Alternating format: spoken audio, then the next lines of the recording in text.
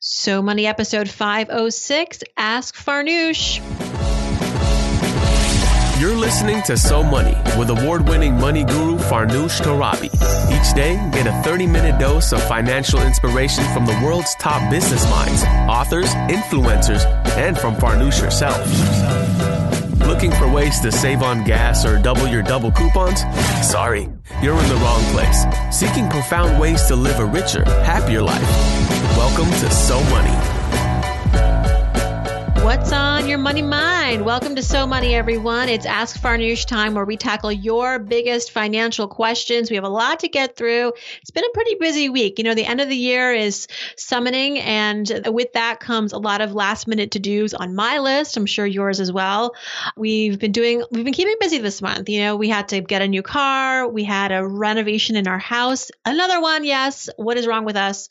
But it was much more minor than the one that we went through last year, which was like a combination of two apartments.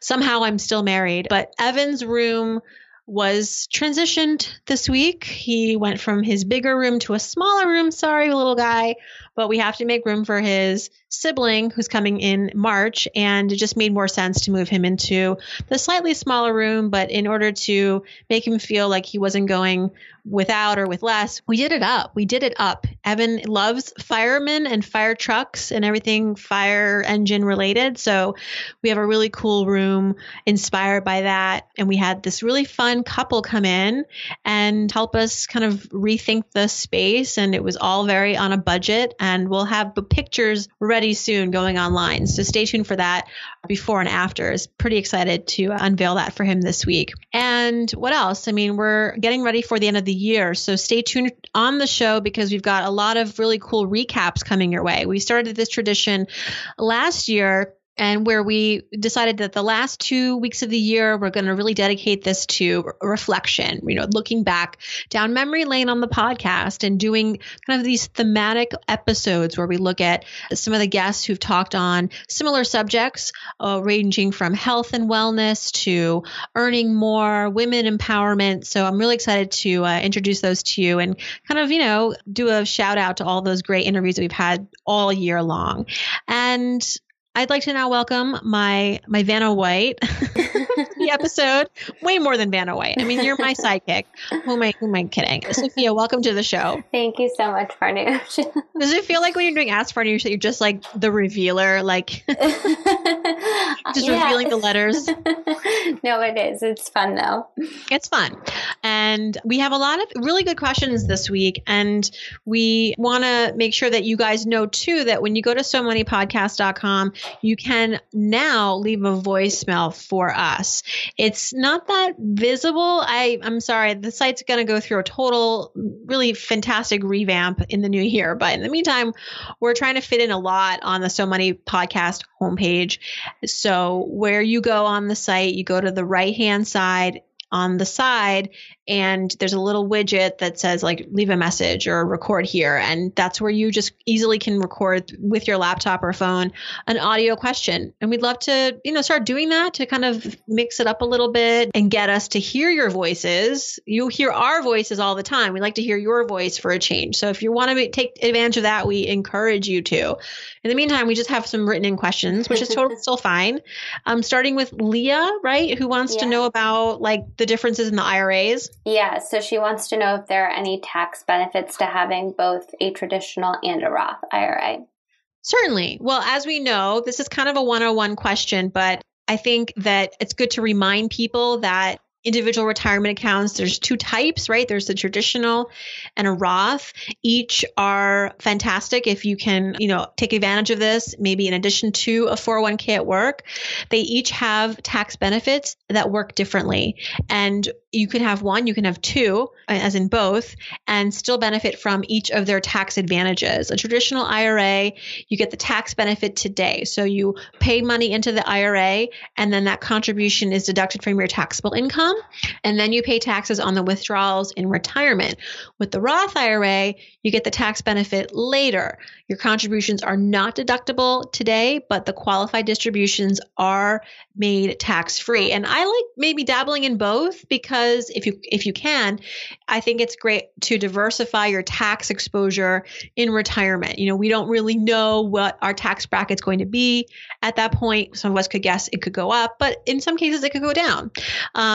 In either case, if you have both a traditional and a Roth, you've sort of leveled the playing field. One thing to note, though, is that if you do open up both an IRA and a Roth, a traditional and a Roth, and you contribute to both of them, the most you can contribute to all of your traditional and Roth IRAs combined is either the smaller of $5,500 or your taxable compensation for the year.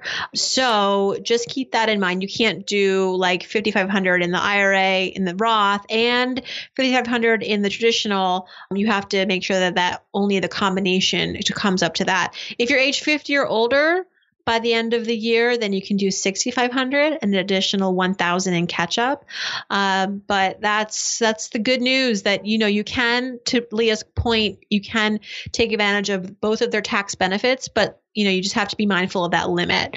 And Sophia, you have a Roth, right? I do. And I maxed it out for 2016 and hopefully we'll be doing the same in 2017. Awesome. Yeah. Wonderful, wonderful. Yeah, a Roth is great, especially because when you're younger, this is the time to really get involved.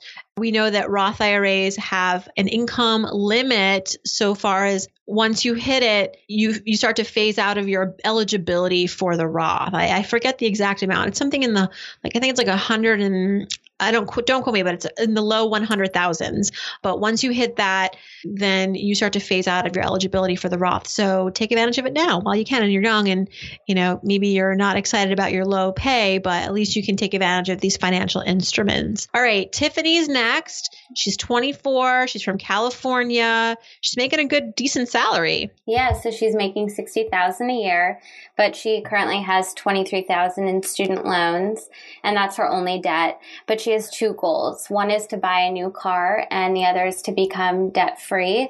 But the problem is that she is going to have to go back to school at some point to finish her degree, which means more student loans and a pay cut.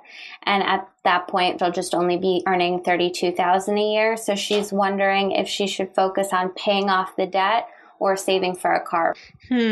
Well, that's a really good question. I think she's going to need to drive, right? I don't know what her car situation is right now. If you have no car, if you can just run this car into the ground while you're in grad school, great. If you can just skip getting a new car for the time being, great.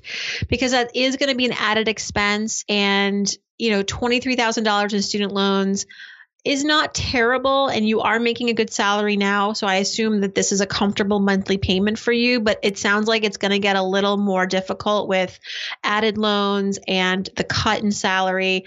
I just don't think it's the right time to be taking on a huge expense. That said, a car doesn't have to be a huge expense. If you have something like $8,000 to $10,000, which is a lot of money, I get that, but if this is something that will be able to afford you a decent car to get you from point A to point B, to get you to your job, to get you to your classes, and then you can somehow still manage those loans, then that's kind of that's the happy medium balance. But this idea that you're going to have to take out a car loan on top of student loans, I would first rather look at alternatives to buying that car. Perhaps you could take public transportation. Can you hitch a ride with classmates? Can you just stay with the car that you have? Could you borrow a car? There's maybe other ways to make this more tenable for you. But I think that knowing that you're going to have more debt coming in, it's just not the right time to make a huge purchase like that. Sorry. I know that's kind of like a sad answer, and cars are important. They get us from point A to point B. I think that she has to do the math. This is a situation where she gets the car and gets a loan for it, and then she just digs herself further into debt. Well, what's that going to look like? How's that going to feel? Well, I was going to say it really depends, too, on the type of person that Tiffany is, because, especially there are some people out there who just the thought of debt is completely debilitating to them. just so overwhelming and terrible, which that's probably how I would be.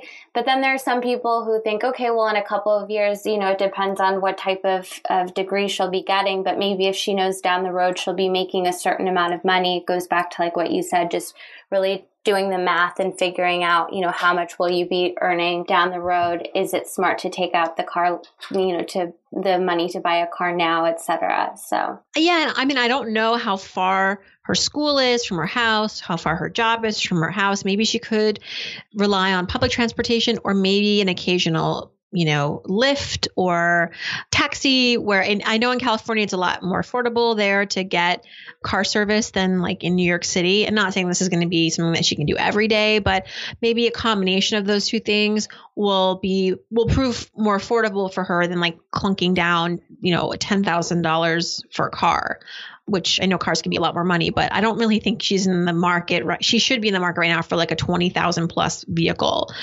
I just don't. Maybe after you graduate and you've got back to making like 60K or more a year, then that's a such different situation. And she had a follow-up, right? No, so actually, you're always telling people to write in, and this is a follow-up from Regina, and she said that a few weeks ago, we answered one of her questions on robo-advising. She was really excited to hear your answer, and she wanted to share an update with you. Cool. Okay. I love this. You're going to wait till you hear the rest of it. So she lives in New York City and she opened a Roth IRA. She maxed out her contribution for 2016. And then she opened another account with Betterment. And she's embarrassed to admit it, but she actually just only read your book, Psych Yourself Rich, even though she's been following the podcast for a long time. And she loves it so much that that's going to be the Christmas gift for all of her siblings this year. That's so nice. She says, so all of us will be so money in no time. All right. What a thoughtful sibling you are, Regina. And thank you so much for sharing that update with us. I'm glad that the advice was helpful. I'm glad that you're really, diversifying your retirement assets here. You got a Roth, you got a Betterment account, and it's never too late to pick up Psych Yourself Rich. It's a timeless book. It talks about how to get your, the discipline and the mindset for managing your financial. What is the subtitle anyway? It's like how to get the mindset and discipline for mastering your financial life. It's been a while since I wrote the book, so I'm a little rusty on the subtitle. Apologies, but I love hearing that you have found the book. A lot of times people tell me, Sophie, that they find the books in the library, which is great. I love that. I'm so honored that our public library system is, choosing to include this in their archive. So if you don't want to pay for it, totally cool. Go to your library, check it out. Thank you again, Regina. Love getting updates. It made my day. Think about the security Fortune 500 companies use. They need to know police are going to be on the scene immediately. This is exactly the kind of security you get with SimpliSafe. If there's a break-in, they use real video evidence to give police an eyewitness account of the crime. And that means police dispatch up to 350% faster than for a normal burglar alarm. With SimpliSafe, you get comprehensive protection for your home. Outdoor cameras and doorbells alert you to anyone approaching your house. Entry, motion, and glass break sensors guard inside. Plus, SimpliSafe protects your home from fires, water damage, carbon monoxide poisoning, and it's all monitored 24/7 by live security professionals. You can set it up yourself with no tools needed, or they can do it for you, and it's only 50 cents a day with no contracts. Visit simplysafe.com/SoMoney. You'll get free shipping and a 60-day risk-free trial. Be sure you go to simplysafe.com/SoMoney so they know our show sent you. That's simplysafe.com/SoMoney. So our next question is from Marley. She's not engaged, but she and her boyfriend have talked about getting married in 2 to 4 years' time, and they're the ones who will be paying for their wedding. They say a small one is not an option because they both have larger families. So they want to know of a short-term account that you might recommend where they can start saving up some money. Ultimately, they want to save anywhere from like $40,000 to $50,000. And as of February of this coming year, she'll be debt-free. And she estimates that she can probably contribute anywhere from $1,500 to $2,000 each month. Wow. All right. So a lot of things going through my head. I just got married 4 years ago. It wasn't inexpensive. We paid for it ourselves, but we only did that because we could. We had retirement all tucked away. We were saving for a rainy day. We didn't have any debt. So just Marley, make sure that if you're going to be contributing all this money towards your wedding, that you have all your other financial bases covered, because this, while it is an emotional moment and it's like a really important day in your life, it should not be something that sets you back financially. And it should never be something that compromises your ability to retire well, to have enough of an emergency account, et cetera, et cetera. So just be sure that you're being smart. And $40,000 to $50,000 sounds like a lot of money, but you know what? These days, to like the average cost of a wedding in America is like 35 grand, I think, last I checked. And if you're getting married in a big city like New York or Boston, I mean, double that. And that's not even getting like the swan icicle, or like whatever people get. Like people go crazy with weddings. That's an understatement. Swan ice sculpture. Sorry, swan ice sculpture. To this day, though, Father of the Bride is my definite one of my favorite. Oh my God, I love that movie. Right? Yes, it's so great. Like all I wanted was Hans to do my wedding, just because he was so entertaining. So that's the first thing, Marley, is just make sure that this isn't going to be, tipping the scale for you and your partner.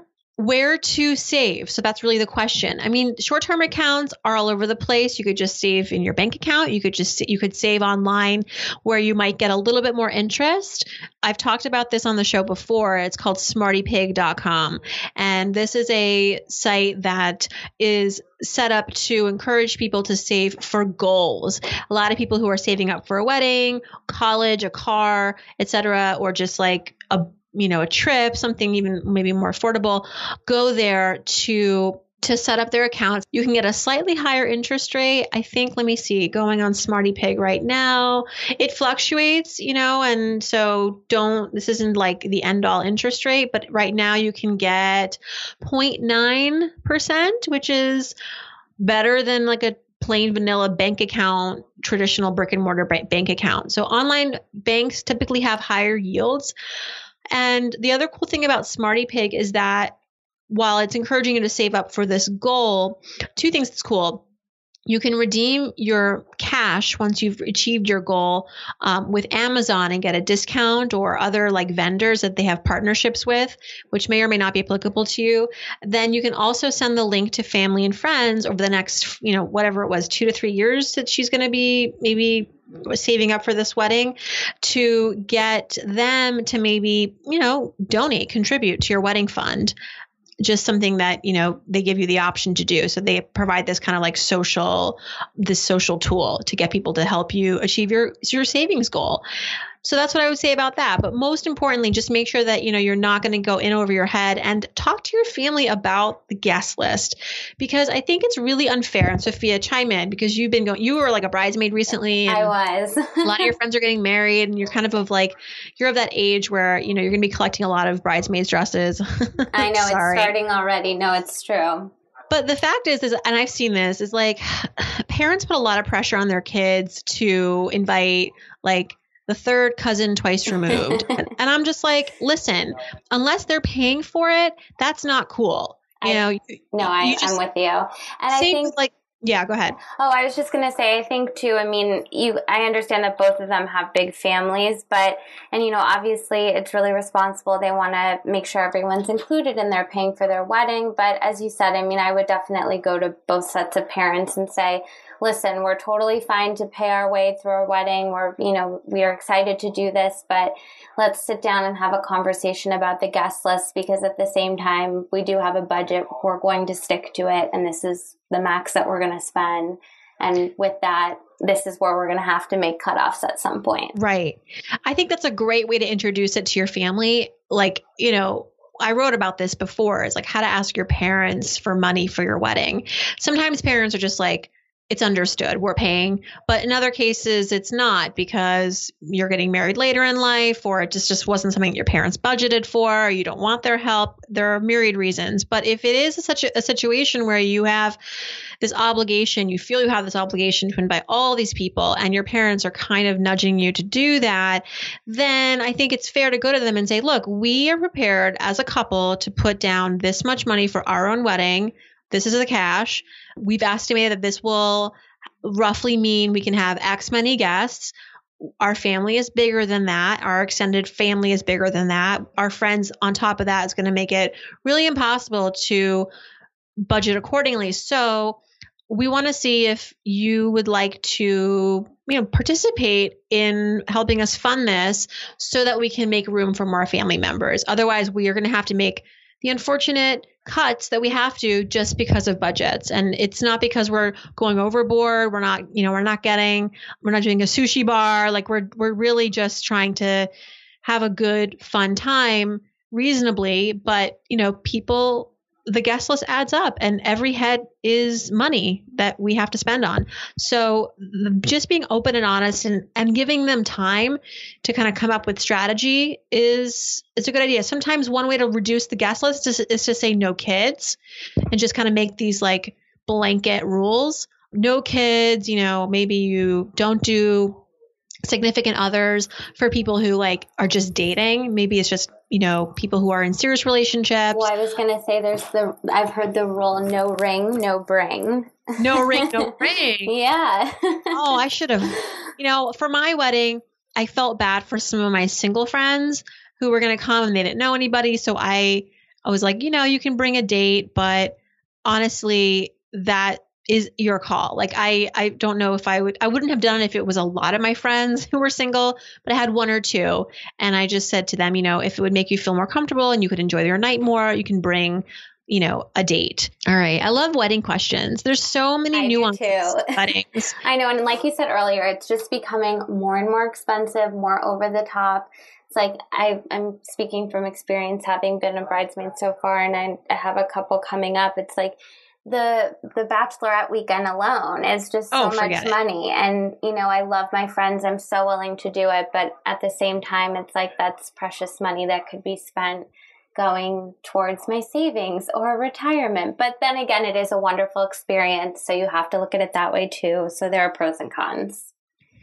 I do think, though, that as the bride and groom, you need to be really respectful and cognizant of the fact that your peers, your friends you've invited to be in your wedding party aren't making bank, and agree, you're getting married at a time in your life where it's really crucial to be saving, and you're not making a ton of money, a lot of us in our 20s. So it's really ridiculous to expect us to fork over hundreds and hundreds of dollars for every event leading up to the wedding. Plus, and then there's the wedding gift. It's like, I just hope you guys stay married. I know, it's never ending. Please just stay married. Then there's the accommodations, the travel. I told my dad, I was like, honestly, I'm eloping. I'll let you know so you can be there, but I'll be at City Hall or something like that. Keep it very simple. Well, when you come back, we'll throw a big party for you. Sounds good. I think that would be more fun. People do that. It's actually a lot of fun. Yeah. I'm a big fan of that. My parents eloped and it ended up working out very well for them. So yeah, there you go. Wise advice from Sophia. Yeah. Well, we're finally on to our last question, and it comes from Chris.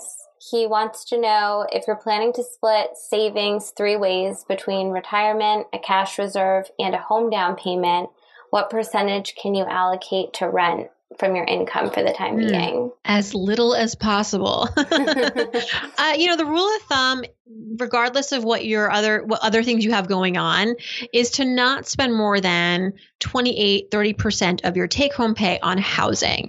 That's rent or mortgage. If you are someone like Chris who also has these other goals going on, including saving up for an emergency, retirement, and a home down payment, then I think that you want to maybe go even lower to 20%, 15%, maybe move back in with a parent or find very, very affordable digs to be able to accomplish these goals. Again, Depends on your timeline too. If it's something that you want to accomplish in 1 year, then you're going to have to be extremely aggressive and save a lot on rent. But I mean, Chris will probably know more than I. But Chris, I will say like no more than 28% on rent. And if you're living in a big city like New York, that can feel very, very challenging. It is literally very challenging. There's sometimes no way around it. So you have to move someplace else. So that's the rule of thumb. I was actually reading this article. It was in Refinery 29 recently. It was about all these young singletons who live all over the world, like country, all making the same salary. I think it was $44,000 a year. And the woman who lived in New York was spending more than 1 2-week paycheck on rent. Oh my goodness. Well, those are my favorite stories, but they are a little depressing. It's like, I make X amount of money and live in X city, state, and this is what I can afford where, or barely afford where I live. And you're like, oh my goodness, it makes me look at it and think, well, maybe I shouldn't be living in New York City if you can get a much bigger place with much less rent and middle of America. But then again, it's not as exciting. Yeah, there are trade-offs to living in the middle of America, just as there are trade-offs to living on the coastal cities. But I think that what was also interesting, like a pattern I found wherever these ladies lived, a lot of their money was going towards personal care and grooming and like gyms and manicures. And I was like, where's your Roth IRA? Oh. Where's your emergency fund? Like, they would rather not eat. Instead, they wanted to get to their SoulCycle class. That's the state of America right now. Young women in America, perhaps, just from the snapshot of this. I'll send this article to you. It's really cool. Refinery29.com is doing some really great money stuff right now. They have Leah Goldman as executive editor. She came from Marie Claire and Forbes. She's amazing. She's actually been on the show as a guest, and I attribute a lot of the content now that I'm reading and loving to her, because I don't think it's a coincidence that she started working there. And there's all this really great, content and advice around work and career and money, which is really Leah's wheelhouse. So check out refinery29.com, kind of an unexpected resource for this sort of information, but it's great. Thank you everyone for your questions, including Chris and Marley and Regina for that awesome follow-up. Merry holiday to you, Tiffany and Leah. And Sophia, of course, thank you so much. Thank you. Hope your weekend is so money.